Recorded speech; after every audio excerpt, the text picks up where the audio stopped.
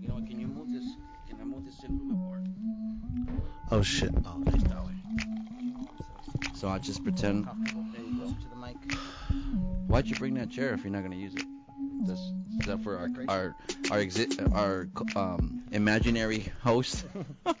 That's right. It's No Name McGee right there. No name. It's almost like it's a ghost or something, dude. Like, is that for like someone that just?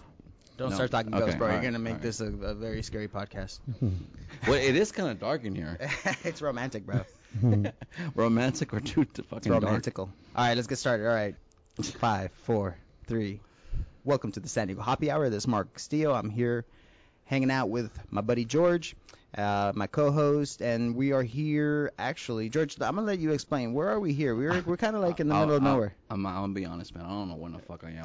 Dude. Well, George, I'm gonna give you context. I had a couple of beers, and we ended up at this second floor. this is the warehouse. Happy Hour podcast. No, actually, we're at I want to say a creative space in Chula Vista, downtown 3rd Avenue in Chula Vista, and I'm here with a good friend of mine, Eric Casas. Hello, hello. Hey, Eric. that's How's Eric. it going? Good, good. So yeah, so this is a crash landing podcast, by the way. We crash landed. I Yeah. says, Marco, bring your shit. Let's do it. Actually, it's been the first one in a little while. We took a hiatus. You know, for those of you who don't know, I had a baby just recently, and I just got, I'm in the middle of school right now, so that helps explain. But no excuses, man. No excuses. Dude, Congrats, man. Thank you. how's the baby? Baby's good, man. He's a fat baby. That's good. More, Just like more, his daddy. more baby to love. Yeah, one day we'll figure out who that is. Oh shit! Oh shoot! So what's up, man? Don't worry, I don't think my wife's listening to this. It's okay. She never does, dude. No, my wife doesn't listen to this. She doesn't listen to me. Period. How's that? There you go. It's called selective listening. It's all good. Well, let's talk about what we were doing here today. I mean, we kind of just crash landed.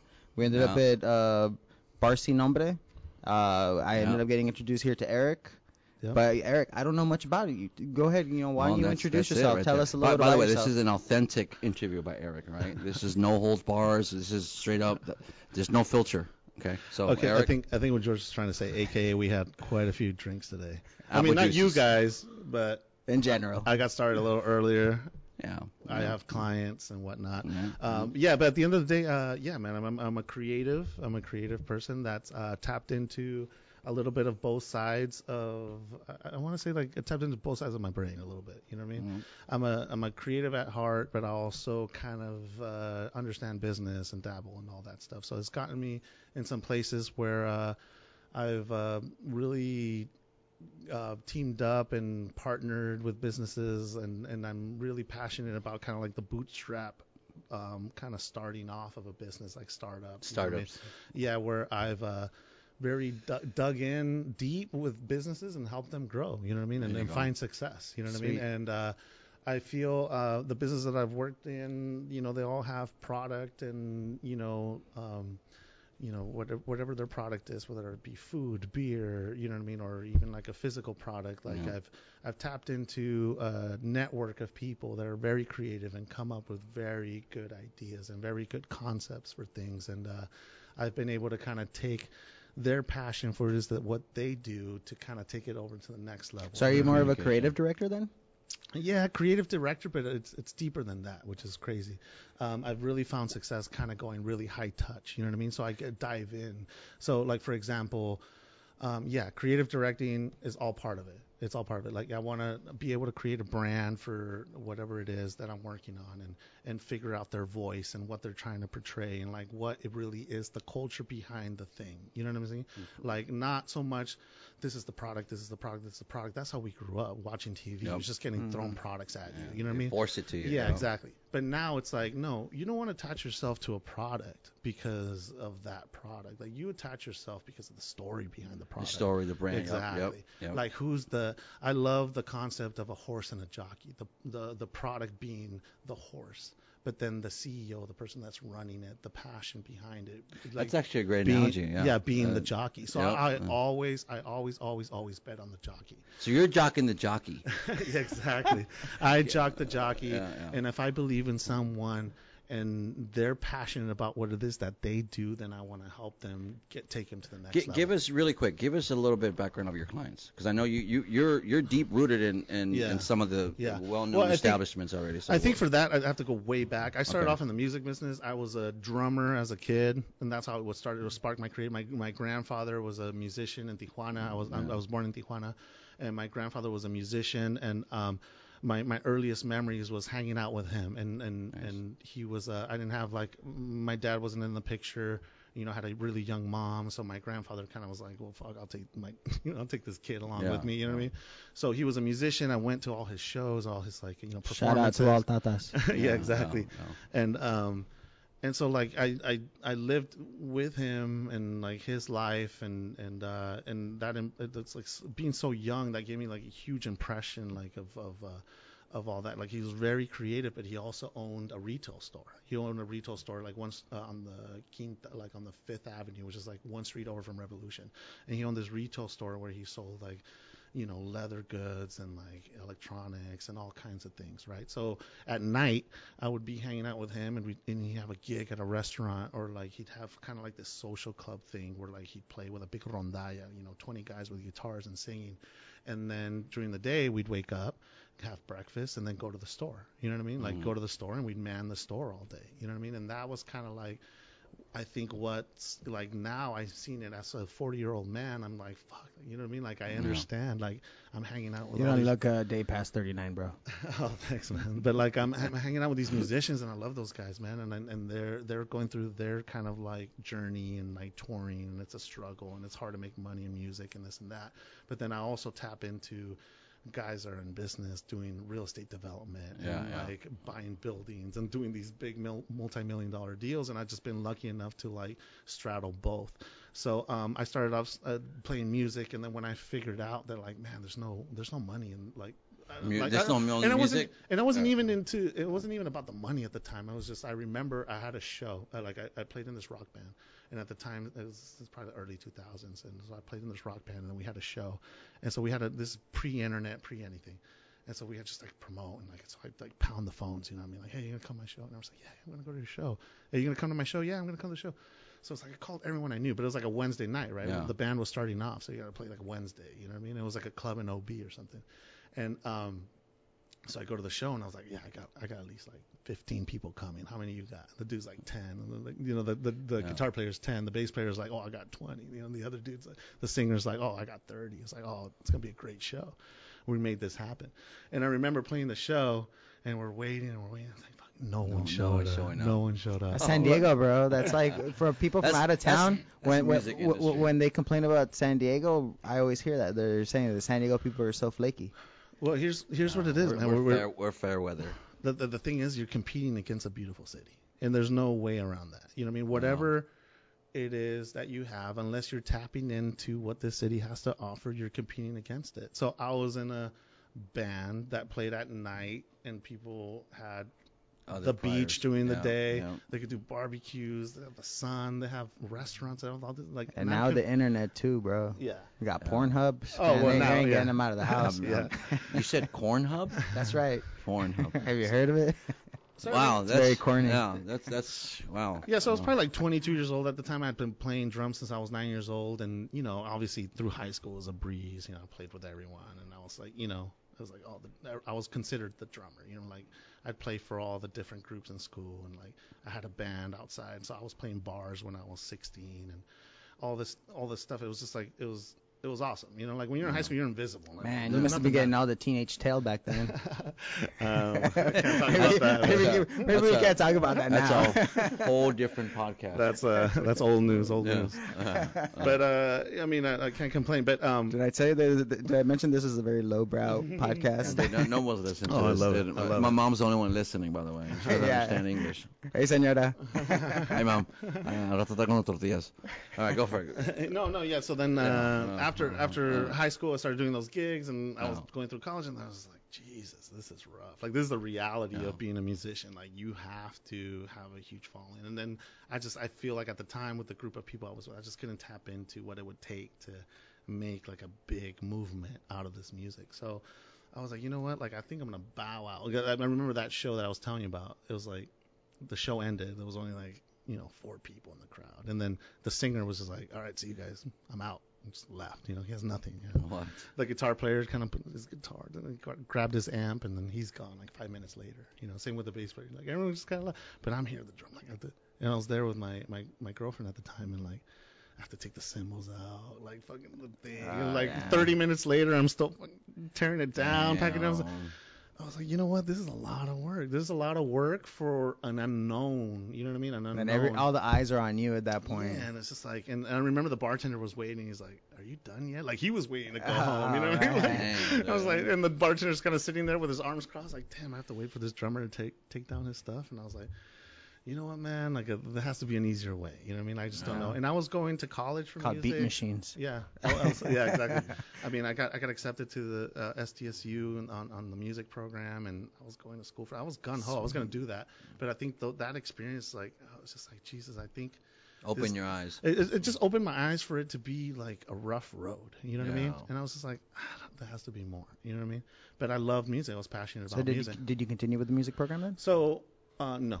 So like I was just at the time, it was really early on.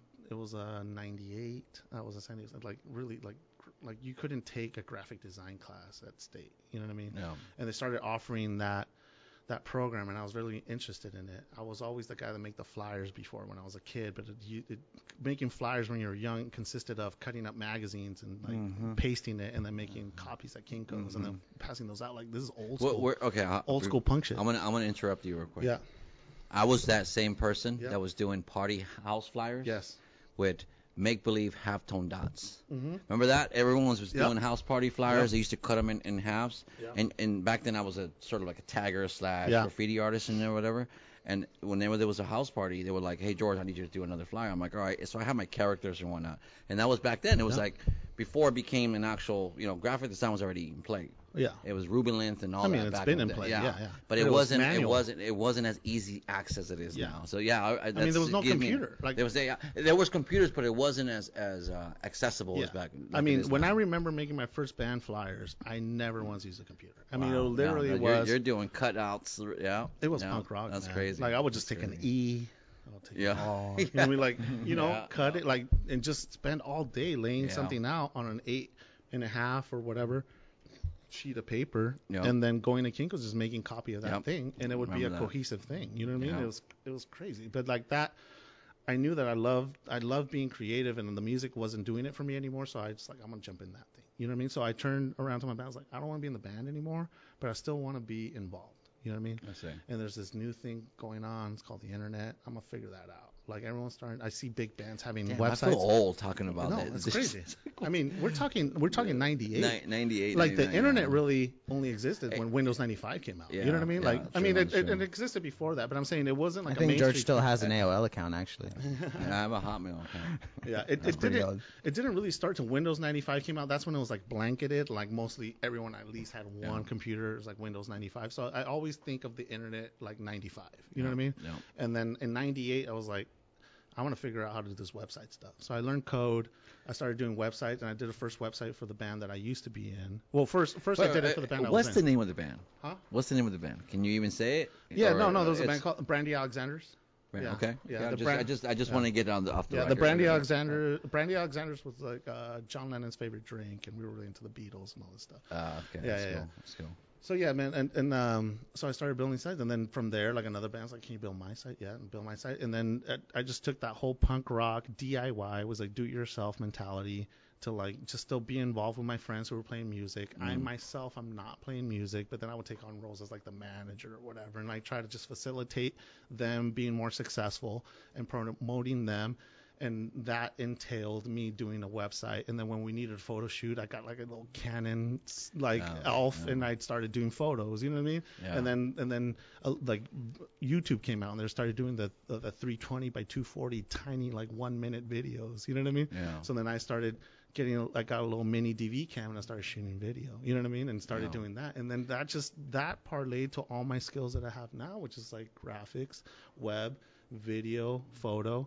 And that's how it started. Just do it yourself. One man show. Yeah, one man show. Wet. Yeah. And at the time I was like, I'd work at like an insurance place. I was just like, And it was weird. It was a big corporate job. You know what I mean? They'd pay me like $14 an hour, and I'd show up, and then just kind of like I don't know. I didn't do anything all day, really. Like, I just got paid, you know what I mean? And I learned how to code. Sounds pretty sweet. It was just like, but it was miserable, you know what I mean? I'd show up and I'd sit in a cubicle all day, and I really didn't have a purpose. And, like, no one ever noticed that I didn't do anything. And I just learned how to code and do graphics on their computer. Well, let's parlay to where you're at now, then. Like, tell us. Hold on. That has to be the longest introduction ever to a host. That's awesome. But he went straight. He went straight. Context. This is what I am. This is how I started to.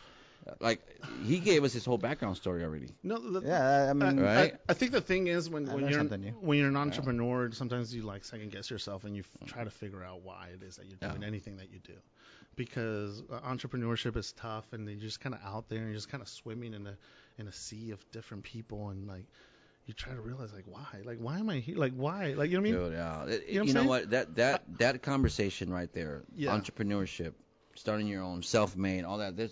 I think it's becoming more of an apparent a movement. The company I work for, San Diego, especially, bro. Absolutely. I just really quick. I was in the Philippines. I don't know, 2 months ago. And it's been a while. Visiting family. Yeah, visiting family. Shut up, dude. And one of the programs that we are sponsoring, my boss sponsors a lot of these programs, is trying to like build houses in certain areas. You think it's tough here in the United States. I mean, you're talking about third world countries that are going through some serious fucking drama, dude, when it comes to, support when the government and whatnot. Anyways, we went to this, I want to say this university that's based around supporting families and building communities with families that have gone through some serious shit. And I'm not talking about kids. I mean, I'm not talking about families on welfare. I'm not talking about poor families. Here, you still have an opportunity if you're going through some financial struggle. In the Philippines or third world countries, there is no such thing as support or in this case, the poorest people here in the United States are still richer than 95% of the rest of the world. Yeah. So we're dealing with kids between 12 to 20 something years old. I'm gonna say they're not kids after they're 18, but these kids lived underneath bridges in the slums of Philippines. Okay, so we're talking like some serious situations growing up. And this program basically teaches them not to become workers. They're like, fuck that. We have enough workers already. We want people that are going to become entrepreneurs. See the difference? They're like, we don't want you to just be part of the system that's going to you're going to go in debt, go to college, and then work for someone. No, we're going to teach you how to become self-made. We're going to teach you how to become your own social enterprise. We're going to teach you how to become your own entrepreneur, which is basically gave me a sort of a sense of conscience, like, dude, we need that shit in the United States. Everyone's here trained to go to college and go in debt because why? That's the system that tells you to do. They're telling you need to go in debt for $300,000 and might even get a job for doing that shit. You could be like I'm Becky and just drop like $800,000. You'd be good. I know, right? So that's any person that's an entrepreneur. I gotta give them props because they took the self-initiative. It's like, fuck this. I don't want to do this work for the man. I want to do my own shit, right? And you obviously you guys know my background. I work full time, but I do my own shit on the side too. I got my design. I got my clothing. You do the same thing. We're doing happy hour and all that. And it's because it's self-motivation. It's actually something that I think entrepreneurship.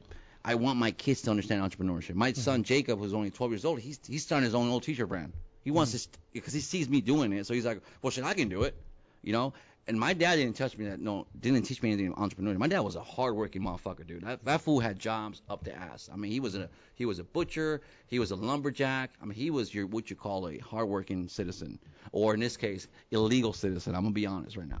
He was illegal, straight up, and then became a U.S. citizen, right? Yeah. But Don, I just wanted to say that because it's been on my mind since the last time I talked to you. And that program, these are kids that have been raped, kids that have been robbed, mugged, molested from their own families, and yet they're becoming fucking leaders in this country that's infested by political lobbyists, you want to say, interest. Well, it's funny because we went into this conversation and I didn't really know exactly what we were going to talk about today, honestly. Dude, this is the best. It's turning into an entrepreneurship conversation. It is, because we're having a straight out. This is the reason why we have entrepreneur okay, works. well, let's parlay back to where we're at right now. So, look, can you tell me a little bit about where we're at right now? Let's put it into context. Where are we at right now? So yeah, there's a big section in the middle though. So I went from the music business. So I parlayed all the music business stuff into working for other artists, and I started working for other artists, and I started working for like rappers and this and that. I actually did the first website for a band called Tribal Seeds. You know what I mean? Oh, Which is like now like pretty big, and this is like early on. You know what I mean? Just through connections, started making connections, and then at the end of the day, I ended up working for just an independent record label out of San Diego. And they just had some rap artists, some like little Chicano rap, and they even had like a section where they would do metal stuff, and so I had a day job, but then that was my passion. So after my day job, I'd go to their office, and then I would take video, do photos, build a website, and do whatever it is that I was doing. At the time, things started going like kind of with the economy and all the like the loans and all that stuff started taking off, and then and I was 24 years old, and I started hearing rumblings like of my friends buying houses and this. And I was like, "What? How are you buying a house?" Like, 2006, 2007ish. What are we looking at here? Yeah, that's right, 2000, the house 2003, boom, 2003. Okay, yeah, right before before getting 2000. Yeah, it was like 2003, 2004, and then I was like, "Whoa, something's happening." So all of a sudden, all like my older friends from like school and stuff, they're all doing loans, and then they're like, "Let me get you pre-approved." And I was like, "All right, give me pre-approved." I have like a little, like a $14 an hour day job, and then just like do shit on the side. And they're like, "Dude, you're approved for like 100 grand, 120 grand." I was like, "Oh, okay, cool." And I was like, "Well, let me see what that means." I didn't even know what that meant, so I started looking around San Diego. Obviously, I was like, everything was priced out of my range. But at the time with my girlfriend, we were like going to Vegas a lot. It just happened that one day we ended up in Las Vegas, and instead of we got into town, and instead of like partying how we usually do, because we used to go like once a month, you know what I mean, just kind of rage and do our thing. But one time, like, we ended up falling asleep, and then the next day we woke up and like, wow, what do you do in Vegas when you're up at 7 in the morning? You know what I mean? So it was like, let's go for a drive.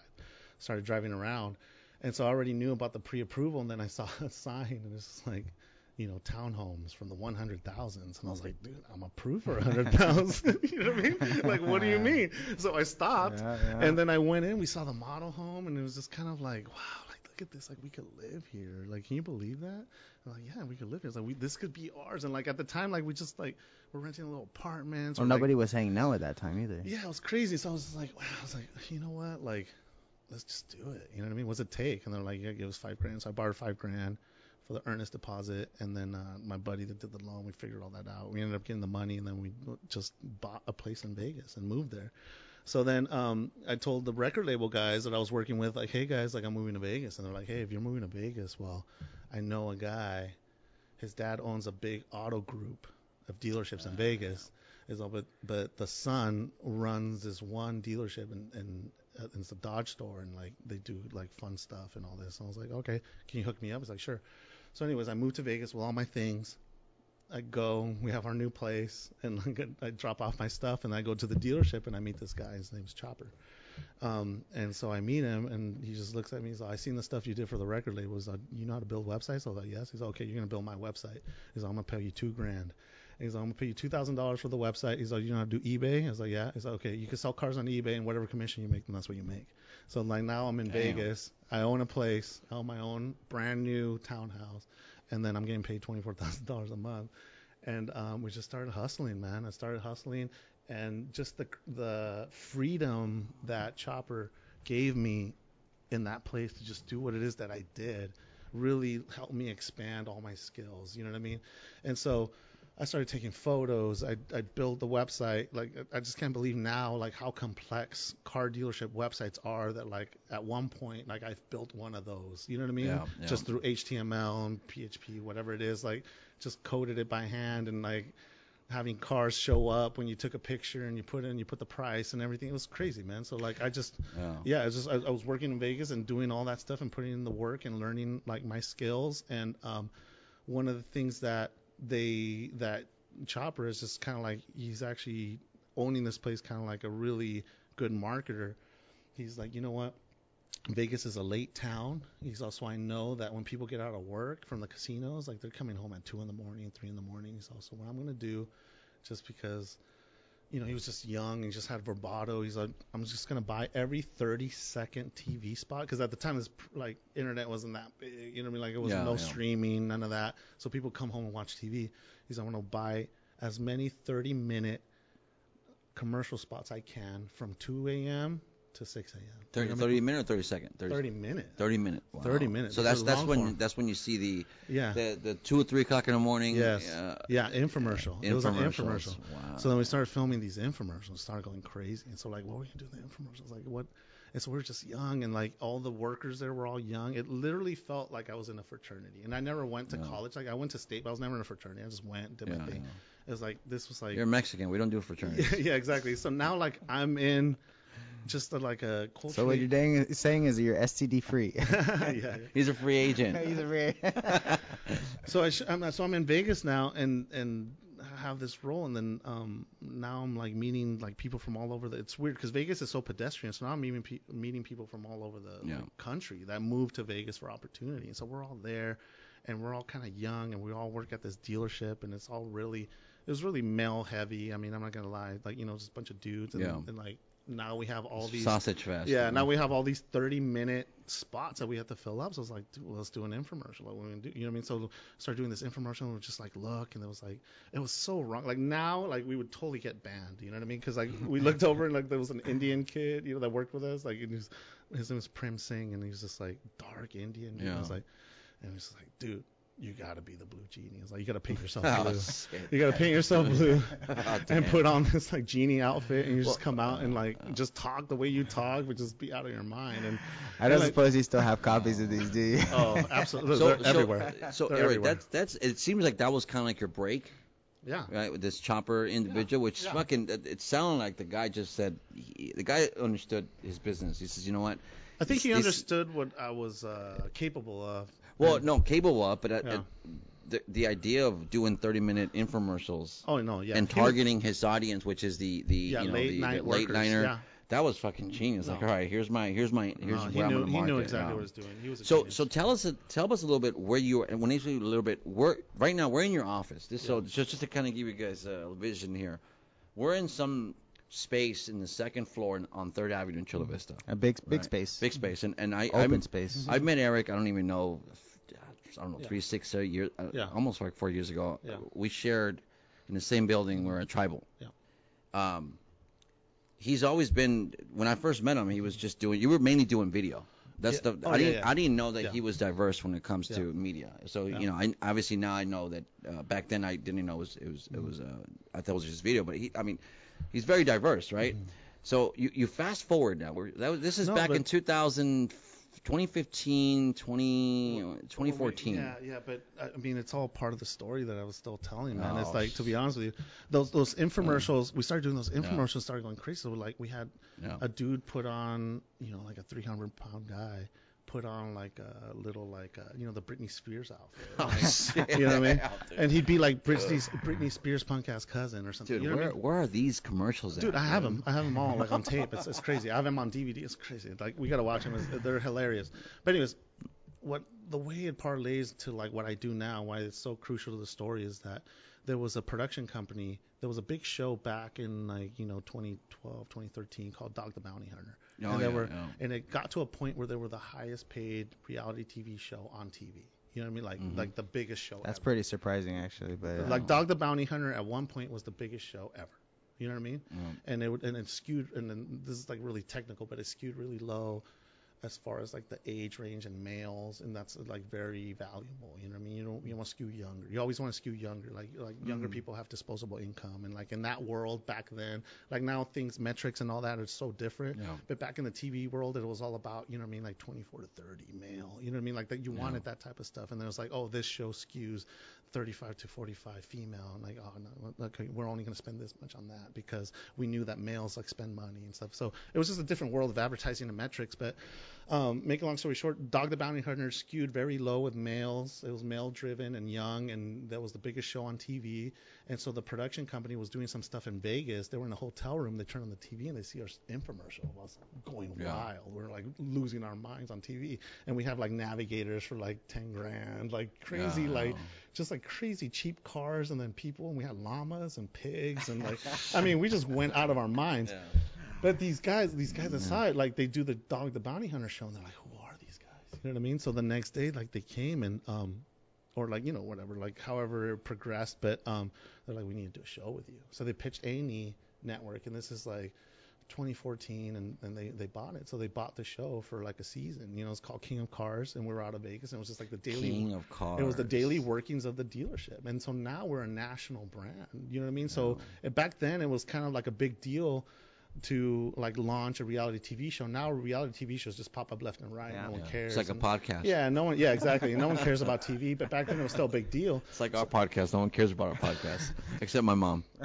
So King of Cars came out, and then we did the Jay Leno show. You know what I mean? So the whole crew went to Jay Leno. There's an episode of us in there. Then we went to Jimmy Kimmel, and then I ended up being kind of like Chopper's like right hand guy. So like we went to what's called the Upfronts, which is like TV lingo stuff, and like New York. We did a media tour in New York, and you know what I mean. We ended up having. This is what year again? 20. By this time it was 2015, 2016. Yeah. Okay. Yeah. Like no, sorry. Way before that, right? 2007. Sorry. Yeah. Okay. 6 and 7. Sorry. Yeah. So then so the show does 2 seasons. It ends up getting canceled. Whatever. That's how it goes. You know what I mean? But right after 2007, then the economy started crashing. So car dealerships, it was all bad. You know what I mean? So by this time, I'm in Vegas. I'm like, I've done all this national TV stuff. I've gotten notoriety, and now I'm like managing this big auto group. And then, I have a house of 5 bedrooms. The whole thing, cars every month. You know what I mean? Just like I was living like the ultimate American dream that like a boy from Tijuana should never have. You know what I mean? But I'm in Las Vegas balling. Said maybe Carlos Santana. I'm in Vegas just balling out of my mind, but then everything just kind of crashes. So I was like, damn. So like it gets to a point, and I have a kid. I was like, what? How am I gonna raise a kid in Vegas? There's sex and and all this stuff. So decided to come back to San Diego, man. So I come back to San Diego, and just because of the momentum from the TV show, like I just get into what I know. I went to a dealership, and I said, hey, I'm this guy. Look, here's my resume. So you came in with some serious validation. Dude, I can do some shit for you. Yeah. So I got a job. So I got a job, and that held me over for like a year. After the year, I was just like, man, I can't do this. You know what I mean? Like, I'm so used to like Maxim parties and fucking, you know what I mean? Jay Leno, like national TV. You've been spoiled. Like, yeah, we're in Vegas. So you come back down from your high. Yeah. So you're like, so that's when I figured, like, man, if I'm gonna do this, this is like 2009, like 10 years ago. It's like, if I'm gonna be in this like this in the trenches, and like, not this like kind of make-believe stuff, you know what I mean, that like I was living in. But mind you, the economy was like on some crazy thing, so it was all kind of make-believe anyways, but I just floated in that cloud for a long time. But I was like, well, if I'm going to be in the trenches, I'm going to do it for myself. So that's when like I was like, you know what, like all the skills I got from being in Vegas, like video, web, all that, like I need to parlay into something. There was a gentleman that used to he took over for me when I built the website, and then he built an actual website company for car dealers. And he was very impressed. He's like, you built that website? I was like, yeah, I built it by myself. I was like, okay, cool. But like he kind of took over because we needed like a bigger infrastructure. Couldn't just be like, hey, Eric, we need changes, and I go in there and do code. Like we needed a company to take over. So when his company kind of started going off, like he's like, oh, I heard you're not at Tobin anymore. He's like, would you work for me? And he's on actually videos on the forefront. So would you travel and do all that? And so that's where I cut my teeth, man. Like he hired me, and I would travel all over the country just doing video for dealerships. And it was focused just on video for web. So that's where I knew how to do web, and I knew photos, all that stuff. But like I just traveled the whole country, and I would be in a different city every night, and mostly through the South, like Atlanta and like, Alabama and like those states, and just like film a dealership and just kind of get the vibe of who they were, and to present it to their customers through online, you know what I mean? Yeah. And during this time, social media just started getting speed, and I started getting more versed in that. And it came to a point where I just started kind of getting burnt out on traveling, you know what I mean? I started getting burnt out on the travel, and I'd be gone for 2 or 3 weeks a month, be home only 1. And during that time, when I was home, people were like, hey, there's like all this cool stuff happening in Barrio Logan. And I was like, when you're from San Diego and you grew up through the 90s, like the one thing anyone ever told you was like, unless you live there, don't go to Barrio Logan. Yeah, you know what I mean? Unless you're going to get stabbed. Yeah. So then, I'd be traveling all over the country, but kind of like, it was a little lonely. Don't get me wrong, like hotel every night, just shooting video during the day. and then driving to the next city. It was just like really like you're in solitude, just kind of doing your grind. But I was getting skills and getting better at what I did. So when I came back home, they're like, there's something exciting happening in Logan. I was like, well, let's go check this out. So I went, and it was just these kind of warehouses that were doing these art shows and kind of these community kind of activations on the weekends and whatnot. Yeah.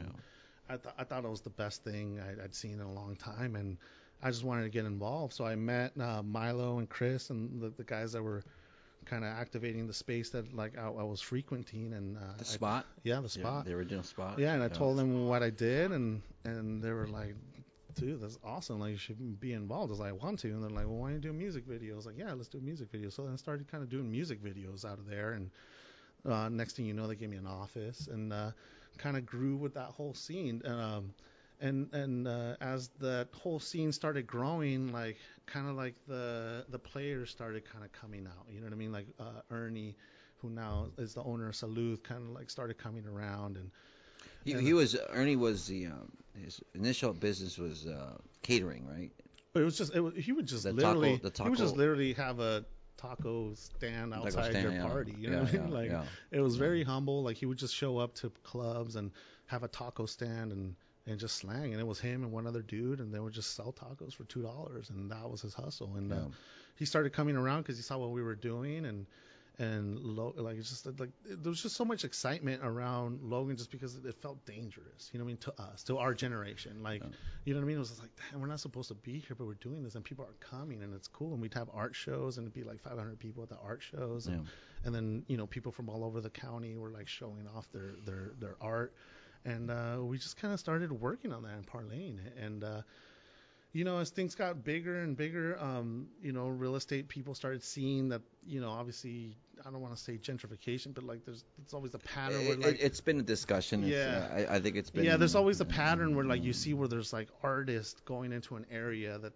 hasn't had too much attention, and then builds excitement, and then which then brings creative developers to say like, well, I'm gonna buy this building or that building. And so one of the developers said like, hey, you know what, I saw what you guys did in that warehouse, and you activated it, and there's all these kind of like art shows, and you guys have a lot of following, and people are loving what you're doing. Like, I have a building over here, and it was kind of like on the other side of the tracks, type of thing. Like, it was kind of, it's like, why don't you guys do that there? And we were like I said, like, we were so grassroots that we were really like, in our current space, we were having trouble like paying the rent and all that stuff. This is the original spot across. By Ryan Brothers on Main Street. Main Street. Yeah. And so the owner of where La Bodega is now said, why don't you guys come in here?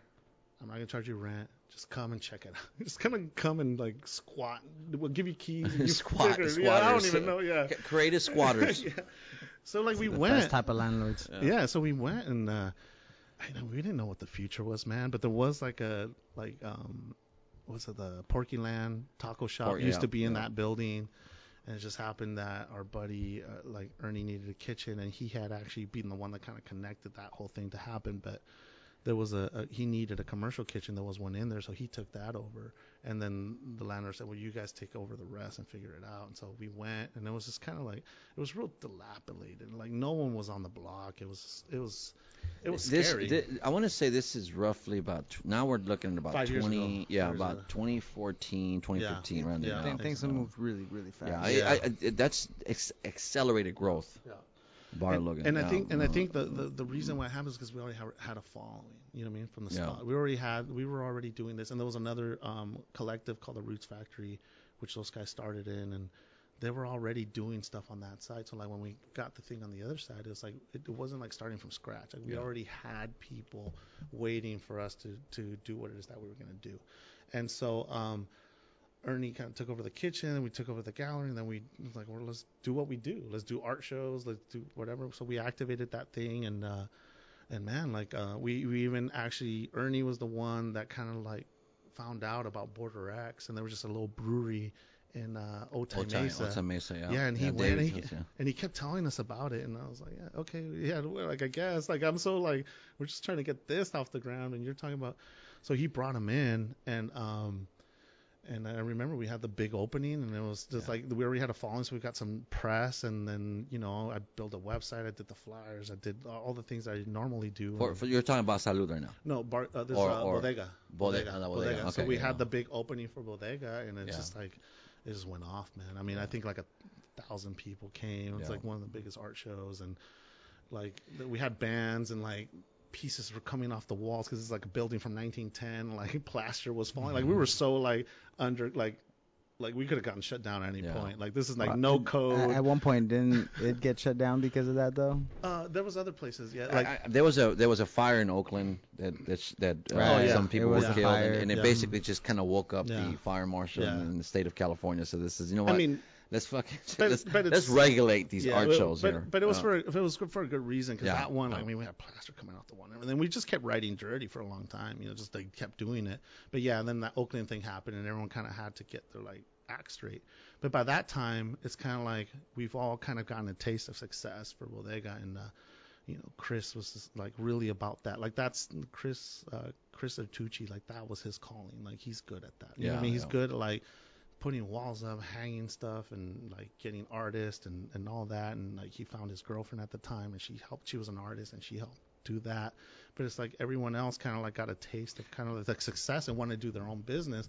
So Milo kind of broke off. Like we all kind of helped launch Salud, you know what I mean? Which was like Ernie was doing the catering thing out of that kitchen, but he's like, I want to take over that old school Porky Land restaurant. I was like, okay, so we went in, and I created the brand for that, and like the vision, and Ernie like knew exactly what he wanted, how it to look, and the menu he wanted, and so we created Salud and what it is now. And Salud's what? How many locations do they have now? 3? Salud has 3 right? now. Yeah. So National City, obviously the original going on spot. 5. There's 2 under construction. Wow. Yeah. Vegas too, right? Yeah, Vegas is that's done. the 3rd one right now. Yeah, so I guess it's gonna be okay. Cool. So we activated Salud, and I just kind of got like Ernie and I shared, like that was like a real passion project. Ernie and I shared an office, and I really got to like get into like his psyche, what he likes, and I created kind of like the visual part, right? He did the food, and he knew what he wanted, kind of the place to look, and then I just took that and it went digital. Like my thing is always I take the football from you as like a handoff. Like you're the quarterback, you're gonna come up with a concept thing, what it's gonna be, but then you hand it off to me, and I'm gonna go digital. You know what I mean? And I do the photo, I do the video, I do the. You do basically the visual communication, basically. Just, I mean, but it's more than that, man. It's more than visual, man. Because we come up with the kind of the voice when you do social media marketing, like you should to be effective, you should like respond to every single person that like comments on your thing. You know what I mean? So you have to come up with a voice of how you're gonna do that. Am I gonna come at it like super proper English? I'm gonna do a little bit of slang. You know what I'm saying? So these are all things that you have to think about brand, like your voice. You know what I mean? It's a persona, voice. Exactly. I see what you're saying. Exactly. Do you think that if you would have done things a little bit later, even a couple of years later, that you would have the same success? No, I don't think so, man. I think everyone that's been involved with Barrio Logan, man, it's like that saying, like a rising tide lifts all boats. Like they all have to give a lot of credit with what was going on in that area. And what I mean by that is like we did the thing that we did on the other side and do those art shows and all that, and then we got the opportunity to move over, and then everyone kind of got that entrepreneurial bug, and so Milo went off and did Por Vida, and then Ernie did Salud, and then Chris stayed with Bodega, and then we just kind of activated and Border X went across the street. And then Border X, actually for a little bit, Salud and Border X shared a spot, and then they went across the street, and so now we have now we're activated. Now there's like 4 different spots that like I kind of help, like kind of get up, and like it's just like a cohesive kind of energy to just kind of pump up the business, but at the same time you're pumping up the whole like area. Does that make sense? Yeah. And so when people like tap into that energy, is so powerful, man. And I give a lot of my success to that, because a lot of people look at me and they're like, that's the guy that like helped out Por Vida in the beginning, or helped out Salud, and then you know what I'm saying. Now I'm like back. I kind of full circle. Now I'm helping Border X, kind of get their stuff tight, and it was a magical thing and a magical time, and it's just grown. And then now it's like we've all gotten into a place where we all have like these crazy opportunities to all do all these things. Now I'm here in Chula Vista, and now I'm gonna, I'm helping develop with some brands here. You know what I mean? And well, actually, you bring it to the next question that I had, which is. So we don't have that many questions. Well, we're in Chula Vista right now. We're on 3rd Avenue. Yes. There's a lot of things going on here. Do you think that Chula Vista is going to be the next North Barrio Park. Logan or Barrio the Logan. next That's what North they're saying. Park. The next North Park. The next Barrio Logan. Like, okay. But I mean, Chula Vista has its own flavor though. But do you think that at least that South Bay Uprising, bro. that wave, you think there's going to be a wave or is it already in motion? 1,000%. Yeah, it's already in motion. It's 1,000%. It's like its own thing. I moved here recently and I wanted to be somewhere pedestrian where I just walk around and not have to drive and just like get my food and whatever it is I need to do. And I walk the street a lot of times, and you just like, now that being in this game for a long time, like you look for opportunities. You know what I mean? You look for opportunities. So as I walk, I see these businesses that have been in business for like 30 years. And I look at the type of business that it is, and like, let's say it's like a vacuum store. You know what I mean? I'm just like, you know what? Like, now there's Best Buy, there's this and that, and I get it. Like, I champion the entrepreneur that's been in business for 30 years and is still rocking the vacuum store on 3rd Avenue, Main Street, Chula Vista, whatever. You know what I mean? On the main strip of Chula Vista, and they're still rocking it. They're still doing it. They own the building. They've been there for 30, 40 years, and they're rocking it, and I champion them.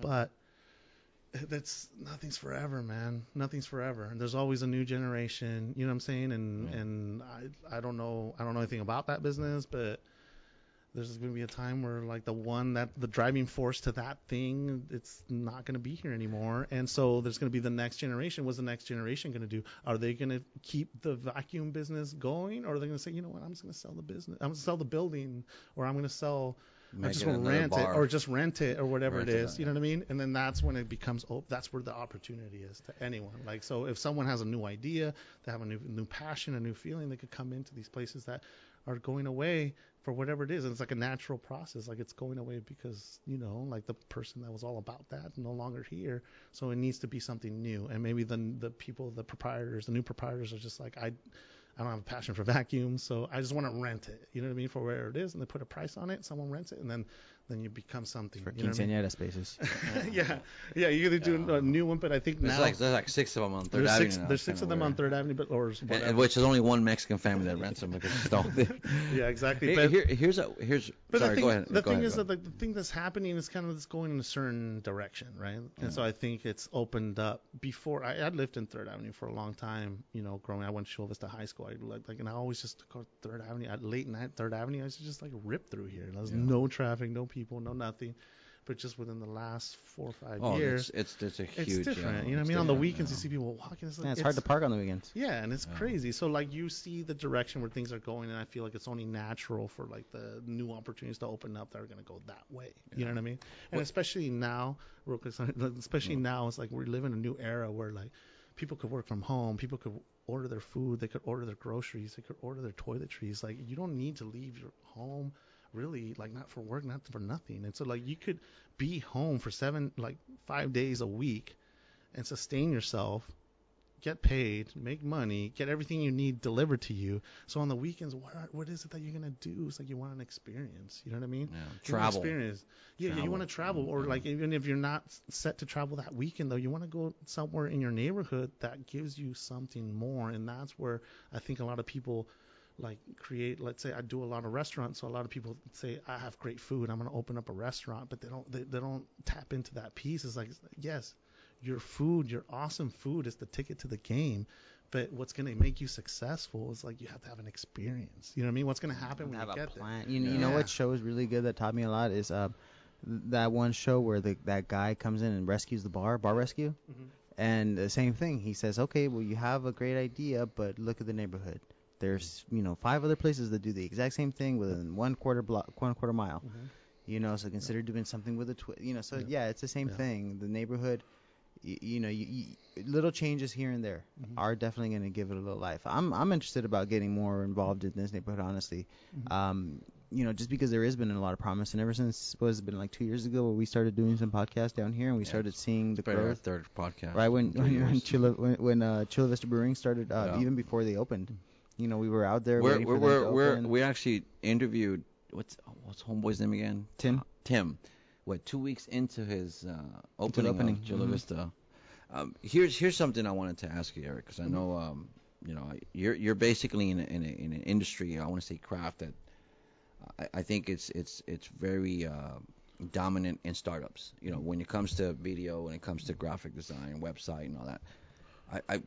Being in a very similar industry, you've sort of as a freelancer or slash entrepreneur, you kind of learn to adapt to some of the new applications, some of the new tools. 10 years ago, and I said it on my earlier podcast, it was 5 years ago, it was hard to get your own website. It was hard to open up your own. It was harder to open up your own business. Now online is making it easier with stuff like Squarespace, stuff like WordPress. Being commoditized, everything's Exactly, being right. commoditized.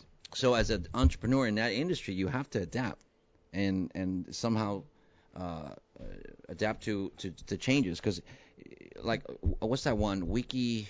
What's that one website where you can anyone can open up a website? Wix. Wix. Is it Wix? Wix. No. Anyways, it seemed very easy. I mean, I seen their very first website management or website company was Squarespace. The very first time I saw a Super Bowl commercial, Squarespace, which they charge 60, which is basically our site. Our site I think is hosted on Squarespace, isn't it? Squarespace still? One of them. One of them. Okay. It's becoming easier. And you as an entrepreneur who's trying to make a business creating websites back in the day, now you have Squarespace. Now you have whatever that. Yeah, when you're Fiverr and fuck Fiverr, dude. That's a whole different discussion, bro. What are the challenges? I mean, they're obviously it's becoming more apparent that people are getting smarter. Businesses are saying fuck. Like Fiverr's a good example. I'm gonna charge $5 for a fucking logo, and you're gonna like my logo and shit, right? And people are actually falling for it. Which is, in outside looking in, some guy's gonna be like, "Fuck, that dude's genius. He's only charging $5, but they're grabbing some poor dudes from Zimbabwe or some shit across the sea. That's I don't know. Go to Getty Images and download a logo, bro. It's clip art. It's just straight clip art. No, it's a business opportunity. It is, but you know what though? Like I was actually just having this discussion with somebody. Everything that creative people can do is being commoditized. It's being cheaper. You can give it away. So what's the most valuable thing that somebody like us can have? Is entrepreneurial skills and emotional intelligence. Because that's something that you can't really teach a robot. You can't teach a AI how to be emotionally intelligent. So if you can be emotionally intelligent and you can bring this kind of value to a business, it doesn't matter what skills you're bringing to the table, you'll be a leader of that business. Yeah. Not necessarily doing graphic design, Yeah. And, we get to look at the things that you're doing at your job, George, for an example. You're not necessarily out there designing right now. You're leading an entire team.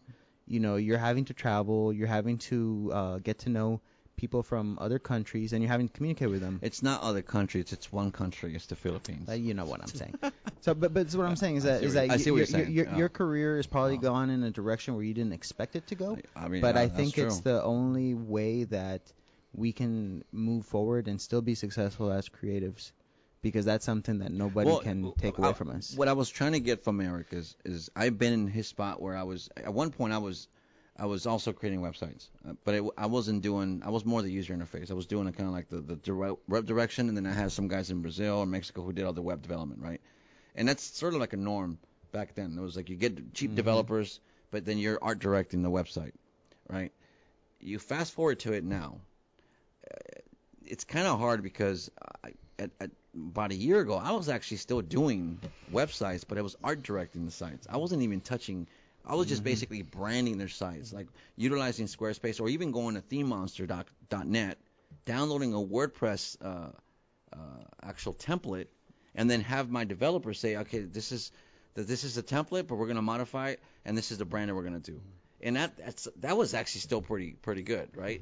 The $6,000, $10,000, $20,000 for a website, it's still there somewhere, but that's more the infrastructure, more the back end, more the ERP and operating order fulfillment system. That's still out there. But if you just want a website that's going to communicate your brand or in the business, you can go to ThemeForest, download a freaking $69 PST template, get a guy in Zimbabwe or someone fucking in India, and they can do it for like $200.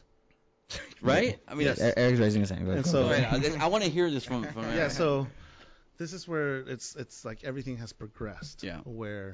So now we're in a world where you could do all those things. Yeah. But if you're in a business and you think that just having a business, just having a website is going to help your business, then you're missing the mark 100%. Because I know how to do those things. And yeah, I know how to do graphics. I know how to do video. I know how to do web, I know photos, all that stuff. I know how to do that. But I'm getting to a point where I want to do it less and less because it's not just about the doing, because now it's big picture. It is everything else. Like your business now, you have to look at it like it's a person. And how does that person that you've created, that you're counting on to sustain your family and yourself, how is that thing gonna communicate with the world? So it has, the website's part of it. People want to go, and you want to have to make sure that that thing shows exactly what it is that you're about, and then you have it set up for people to do exactly what you want them to do to communicate with you. But at the end of the day, like, that's just half the battle. Like, it's just it should just be part of the integrated campaign, right? Because you're gonna have all sorts, you social media, you have your website, and they all have to work together. So that's where I found success. It's like I'm very high touch. If people, like, I don't have too many clients, I'll do that, but I get paid very well because the clients I do have pay me very well because I get into the nuts and bolts of everything. But that, I think that's a piece that people miss the mark, that's what it takes to be successful. It's not about having a website. It's having a website that communicates with your point of sale, and your point of sale is pushing like those emails to your website, and you're getting the list, and you're getting that list, and you're uploading to the back end of Facebook, and get a lookalike audience, a custom audience, and from that custom audience you create a lookalike audience where you could reach 2 million people. They're just retargeting. You're getting all the people, and you're retargeting and all this stuff. And but the thing is, at the end of the day, it's all about the story. Like, what's the story of your brand? Like, you could do all this cool stuff and all this marketing stuff, and if you're just pushing out things, it doesn't matter. Like, you need to, like, what's the story? Like, what's the story? Why? Like, why are people going to spend money with you? You know what I tell people is that nobody's going to remember what you say. Yeah. They're going, or what you do, they're going to remember how you make them feel. Exactly. And I think that's what the story's all about. At the end of the day, that's the description that I use for a brand. People say, what's a brand? I don't get it. It's a logo. It's like, no, a brand's not a logo. No, like, that's where you start. It's part of it. It's part of it. I was like, a brand is exactly how a brand is how a person feels when they interact with your business. Like, 100%. This is actually a shout out to my friend Sean from Cali Comfort. He actually let me borrow a book called CUX, Customer User Experience, and it's not user interface. It's not user interface. It's not user experience. It's a brand is basically something that can live by itself. You're just a person that's going to cultivate and take care of that brand, like Apple. There's no specific person anymore. After Steve Jobs left, that brand is still alive and well, right? I know it's probably a bad example for PC users, but this book actually talks about where the experience is not just the website, it's not the product, it's the experience they get the moment they hit their website, the moment they hit a storefront, all the way down to the purchase or transaction, and what they get out of that. Well, that's what you say about experience. I thought about this a lot. That is a customer user experience. Because I'll show you that book, by the way. 4 years ago, I went through the closing of my business. And George used to work with me, so I mean. Analcom? Yeah, Analcom Media. Anacom. But and that was a pretty traumatic experience, having that close and losing those relationships. But I learned from that, and what I learned, partially because of one of our clients, the Lombardi Group, they were saying, they were working with financial professionals, but they were saying you don't need to know the entire tax code. You don't need to know all 800 pages. What you need to know is you need to know the right people who know that. Yeah. And what you need to focus on, instead of focusing on 20 clients, find the 2 clients that are treating you the best, that are paying you the most, and do the best possible job for them by connecting them to the right people. Absolutely. And instead of being this provider of services, what you've become is the most trusted business advisor for these people. Yeah. And it sounds to me like that's kind of Eric, where you're getting into. That's where I delved into. I think you summed it up. Yeah, I'm definitely not just a service provider. Yes, I do those things, but that's secondary to everything else. You know what I mean? That I've come and at the end of the day, having a business that has a good brand and messaging and kind of really know what you're about, just helps you levitate that thing to the next levels. I mean, one of my most successful projects that I've worked on is my friend's taco company called Salud, and it's a taco shop. You know what I mean?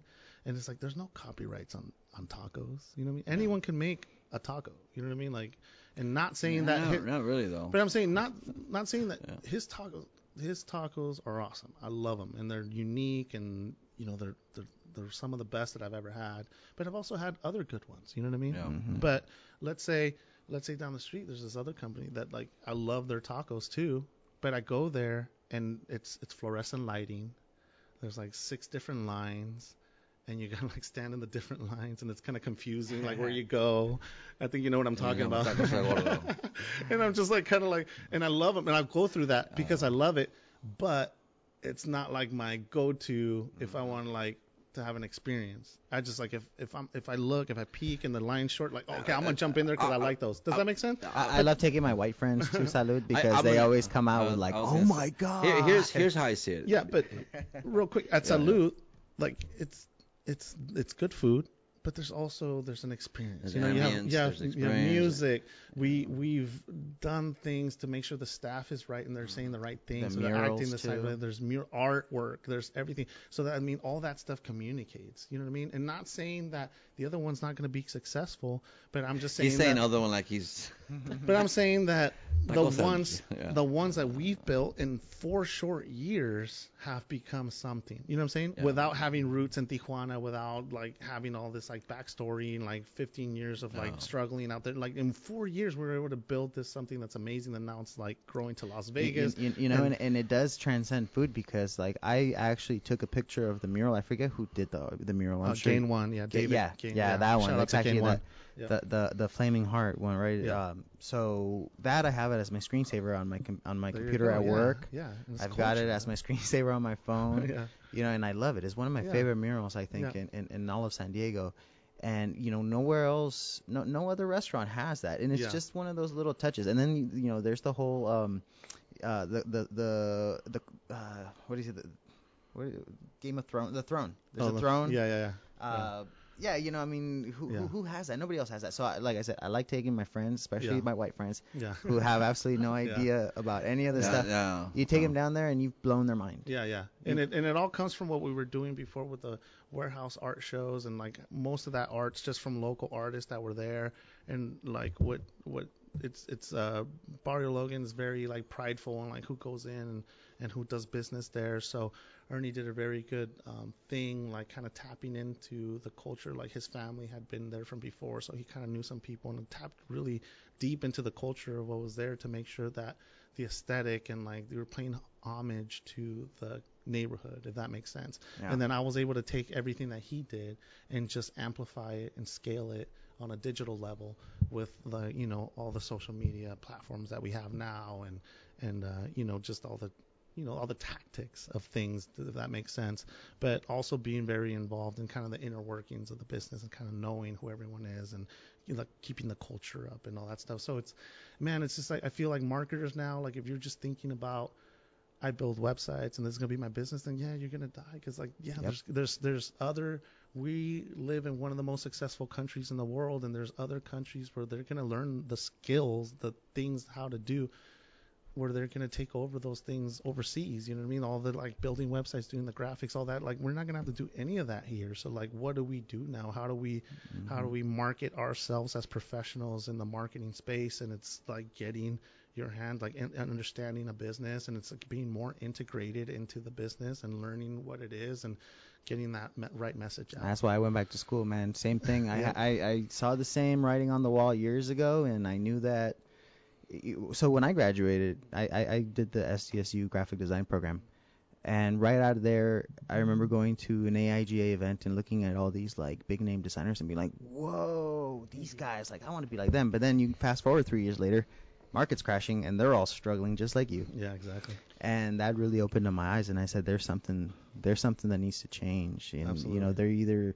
they either need to adapt or they're gonna die. And that's kind of where I took the whole idea of being the most trusted business advisor. And I'm earning a master's degree in global leadership. I want to see what I can do with that. Absolutely, man. It's awesome. But I do think that you definitely tapped into something. You saw the writing on the wall also, and unfortunately, I think there's still a lot of people though who don't see it. Yeah. you go to them and you can ask them for how much for a business card, and they'll give you a price for the business card. Yeah. They're not going to have a conversation. Business card? What the fuck is that? Exactly. So if somebody, for example, asks me, hey, can I get a business card? I say, do you need business cards or do you need customers? What do you need? Yeah. Because more likely they're going to say customers. I think what I see is I see a simple assessment of what I'm hearing. This is something obviously not new because I think all of us are kind of in the same profession. I'm doing graphic as well, and you're I used to work with him back before actually. Yeah. We're same industry. Yeah. We're all creatives. But it's when it comes to entrepreneurship, when it comes to actually being a leader in some sort. And not just being a doer. A doer is someone that just, you're told what to do and you're going to be a worker forever. That's fine. There's nothing wrong with that. Yeah. But some people just they're not, how should we say, sustainable. Yeah. They have to be creatives. Yeah. And I think that's one of the things. It's a condition for sure. It's a condition, and I think it's something. I don't know if you can learn it. Because there's a lot of people that are very comfortable in their craft, which is, I think it in comes this case, back to sitting behind a empathy. cubicle and they want to get paid. That's fine. If you're an empathetic person though, like you'll be able to absorb and read what people are feeling, not necessarily what they're saying. And I think you have a better edge of like reading the room. Now, actually, before we go any further, we're at the hour mark. I want to be very respectful of Eric's time. Eric, before we move any further, let me ask you, is there any plugs you want to give? Do you want to give a shout out to anybody here in the neighborhood? Shout out for some of your businesses? Shout out to my mom wants to hear because she's the only one hearing this. So something for Ms. Ricoy, please. No, man. I mean, I just just playing. I want to show a lot of respect to all the businesses in Logan. Like I said, rising tide lifts all boats, and I kind of like was at the right place at the right time and was able to come up with everyone out there. And I have a lot of respect for everyone out there, La Bodega, Por Vida, obviously my clients, Salud, Barrio Dog, Border X, and then, now kind of spreading kind of that thing to Third Avenue, shout out to like Grindhouse, Ron Ritchie, and, everything else going over here, Parsi Nombre. And it's just, at the end of the day, it's just, I'm just very passionate about people having a place to have experiences and experience and stories, right? Yeah, experiences. Do you have a website? Where can people find you? Yeah, you can just go to ericgasas.com. I mean, you could schedule like a 1-hour chat with me if you have some marketing problems. That's like my give back. Where if you go to ericgasas.com, you can schedule something and we'll get on the phone. And I've been like, it's so fulfilling to be able to help kind of people on the come up, figure some stuff out and get the next step in their entrepreneur journey. And I've gotten to the point now where like people ask me for websites. I'm like, geez, my website's like $10,000, and it's kind of like out of like the realm. So like I always suggest like, well, go on my website, schedule an hour, like let's just chat, and then you get maybe a better vision of what it is that you need. Yeah, justify why it would be that. Yeah, like you don't really like need someone like me yet. You know what I mean? So yeah, just ericgasas.com, and then that's it, man. Thanks for having me. This has been awesome. I know I was a little reluctant in the beginning. I was like some beers and stuff. I didn't know if I was ready. Let me give you a little background on this. So the sole reason we're even here was initially we're supposed to discuss possible space with you here. Okay. Now, that was the reality. That was the initial idea. It was like, I don't think he's got any space, bro. I mean, this place. Plenty of space here. This place and it kind of just led to. Well, first of all, I fucked up on the date. I had it for next week, but it was today because I'm actually flying to the Philippines. He switched it up on me, and then he was like, "Hey, man, where are you?" I was like, "Oh man, I thought it was next week." Man. And I go, before that, you sent me a text like, "George, let's do a fucking podcast next week." I'm like, "Dude, I'm gone. I'm not gonna be here." Yeah. And I'm like, "Fuck it, let's do it tonight because we know we're meeting tonight." Yeah, and I didn't know. I was I thought you were gonna call me back. We're gonna go somewhere. And I'm at Bar Sin Nombre. I was talking to the waitress and the waiter there, or the bartenders. I'm like, bro, are you guys down to split 15 minutes with us? We're gonna do a podcast called The Flight. It's a happy hour. They're like, sure, bro, but we're gonna get music in like in 10 minutes. I don't know if you can hear us. They're like, all right. And then he walks in. And I'm like, hey, dude, are you down for a podcast? Oh, no, dude, no, fuck, I'm fucking drinking since fucking last night, bro. I can't. And I'm like, dude, that's a bad podcast because you're very authentic. It is a bad podcast. No, but you know what? I can definitely see this being going into a second episode because this is a lot of value, and I think for the people, at least the people in the creative industry who would be listening to this, I think they're gonna get a lot of value out of this. Yeah.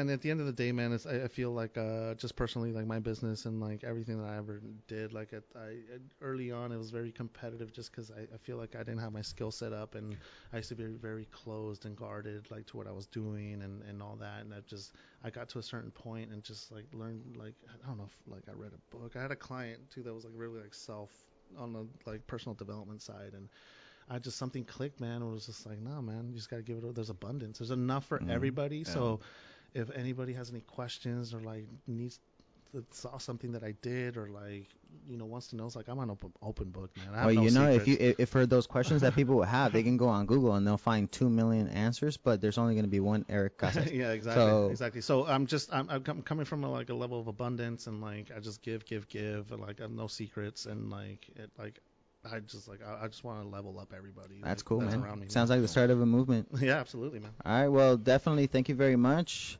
We'd love to having you on our show. And is this your first podcast interview? I think so, man. Yeah. And you're always hold on. I'm always behind the scenes. I've never done it. We broke his cherry.